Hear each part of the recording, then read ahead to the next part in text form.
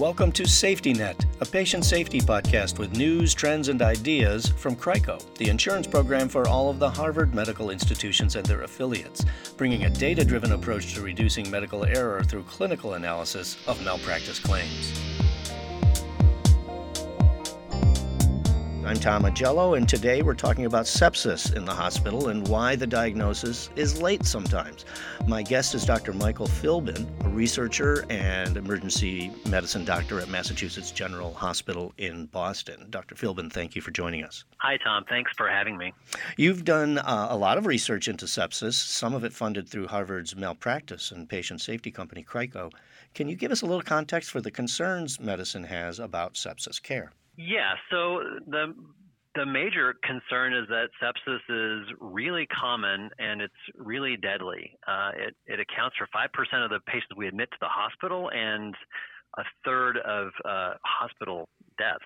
So one of the major problems, especially for us in the emergency department, is it's often difficult to detect, and I think as a result, it's the source of a lot of malpractice claims. We're looking at sepsis in the emergency department and how we can get better at diagnosing and treating it on time. What are the challenges that are unique to emergency departments when it comes to sepsis? So the challenges of sepsis in the emergency department are really a combination of factors. Number one, about 80% of sepsis cases have their first contact with the healthcare system in the emergency department. So the burden is really on us to make the diagnosis. Number two, it's often a hard diagnosis to make because sepsis is a syndrome.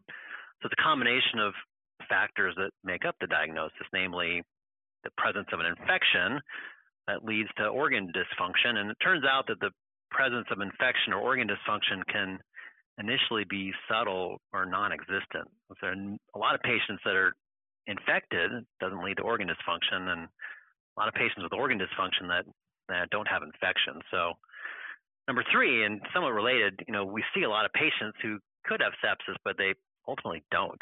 So our work has shown that it's actually about a 7-to-1 ratio. So for every 7 patients who could have sepsis, there's really only 1 patient that actually has it. So it's a little bit like finding a needle in a haystack. Right.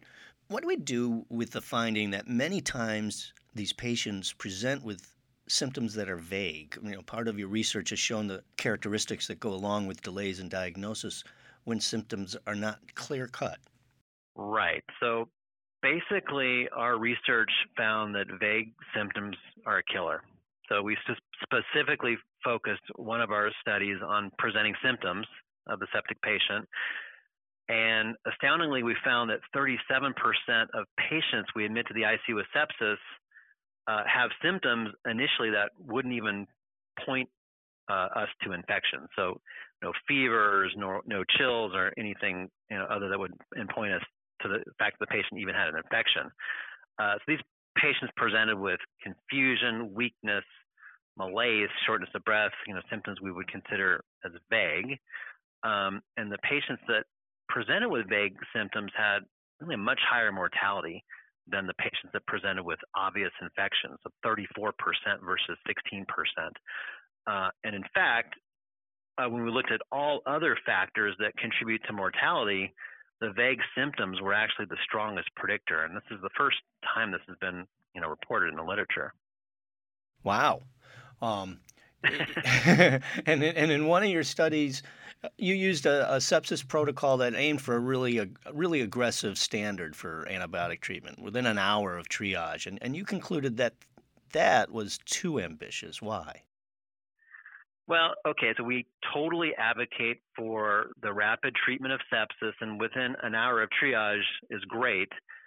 But our point, though, is that this is not a practical standard to hold emergency physicians to and to make part of a national metric, which is really what the recent Surviving Sepsis Campaign guidelines updates are recommending. So our study actually showed that only 15% of the septic patients present at triage with explicit symptoms of infection along with low blood pressure.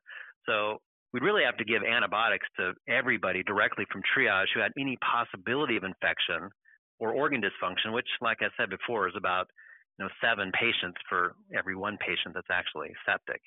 And you can kind of, make the argument that's, unacceptable and unrealistic and would promote, overuse of antibiotics. Right. And one of your studies looked at a couple of different diagnostic tools. Some seem to work better than others. And based on all of this research you've done, what do you think can really make a difference faster in terms of a hospital reducing its undiagnosed sepsis rate? What do you think is the sort of the best combination of protocols and tools, more from a practical perspective? Right. So I'm going to give you the cop-out answer and say it's a combination of interventions. We've kind of shown this, this combination wrapped in a well-organized QA package that has strong support from local leadership.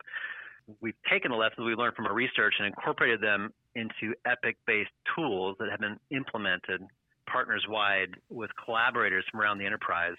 And the purpose of these tools is to assist clinicians with the challenges of timely sepsis care.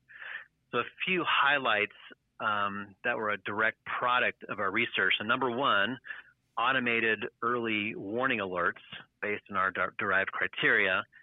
Number two, reporting tools that give us access to large amounts of clinical data on sepsis patients, which in turn allows us to provide direct feedback to clinicians, on the patients they cared for. Number three, kind of tested mechanisms for providing that feedback. And number four, mechanisms within Epic to flag patients that are at risk for sepsis, kind of as a way to open communication to the entire care team. Yeah.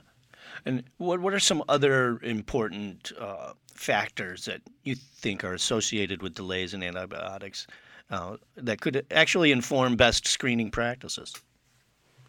Yeah, so we did an analysis, and in the end we had 2 years worth of data on our sepsis patients, and we looked at the factors that were associated with antibiotic delays, and like I said, vague symptoms was at the top of the list. Number three was actually the decision that the triage nurse makes of where to triage the patient. So either to our acute area, which is the area with the highest resources, or to non-acute areas. And it turns out that a quarter of our septic shock patients that they went to the ICU were initially being triaged to these non-acute areas. Initially didn't look infected or sick. So as a result of this finding, we developed a nursing triage tool to help identify patients at risk for sepsis right from the start. So the tool is based on our identification criteria, which focuses on having a broad suspicion for, possible infection. It's also based on having a sepsis risk factor, so elderly, chronically ill patients are more frequently septic, and then having abnormal triage vital signs, which are actually automatically populated into the tool. It triggers to the nurse of the patient's at risk and allows them to, triage the patient to the appropriate area, set the sepsis flag, and kind of initiate, a coordinated sepsis response. Great. Well, thank you, Dr. Michael Philbin, a sepsis researcher and emergency medicine doctor at Massachusetts General Hospital in Boston. I'm Tom Agello. Thank you for listening to Safety Net, a podcast of news, trends, and ideas from CRICO, the insurance program for all of the Harvard medical institutions and their affiliates, bringing a data-driven approach to reducing medical error through clinical analysis of malpractice claims.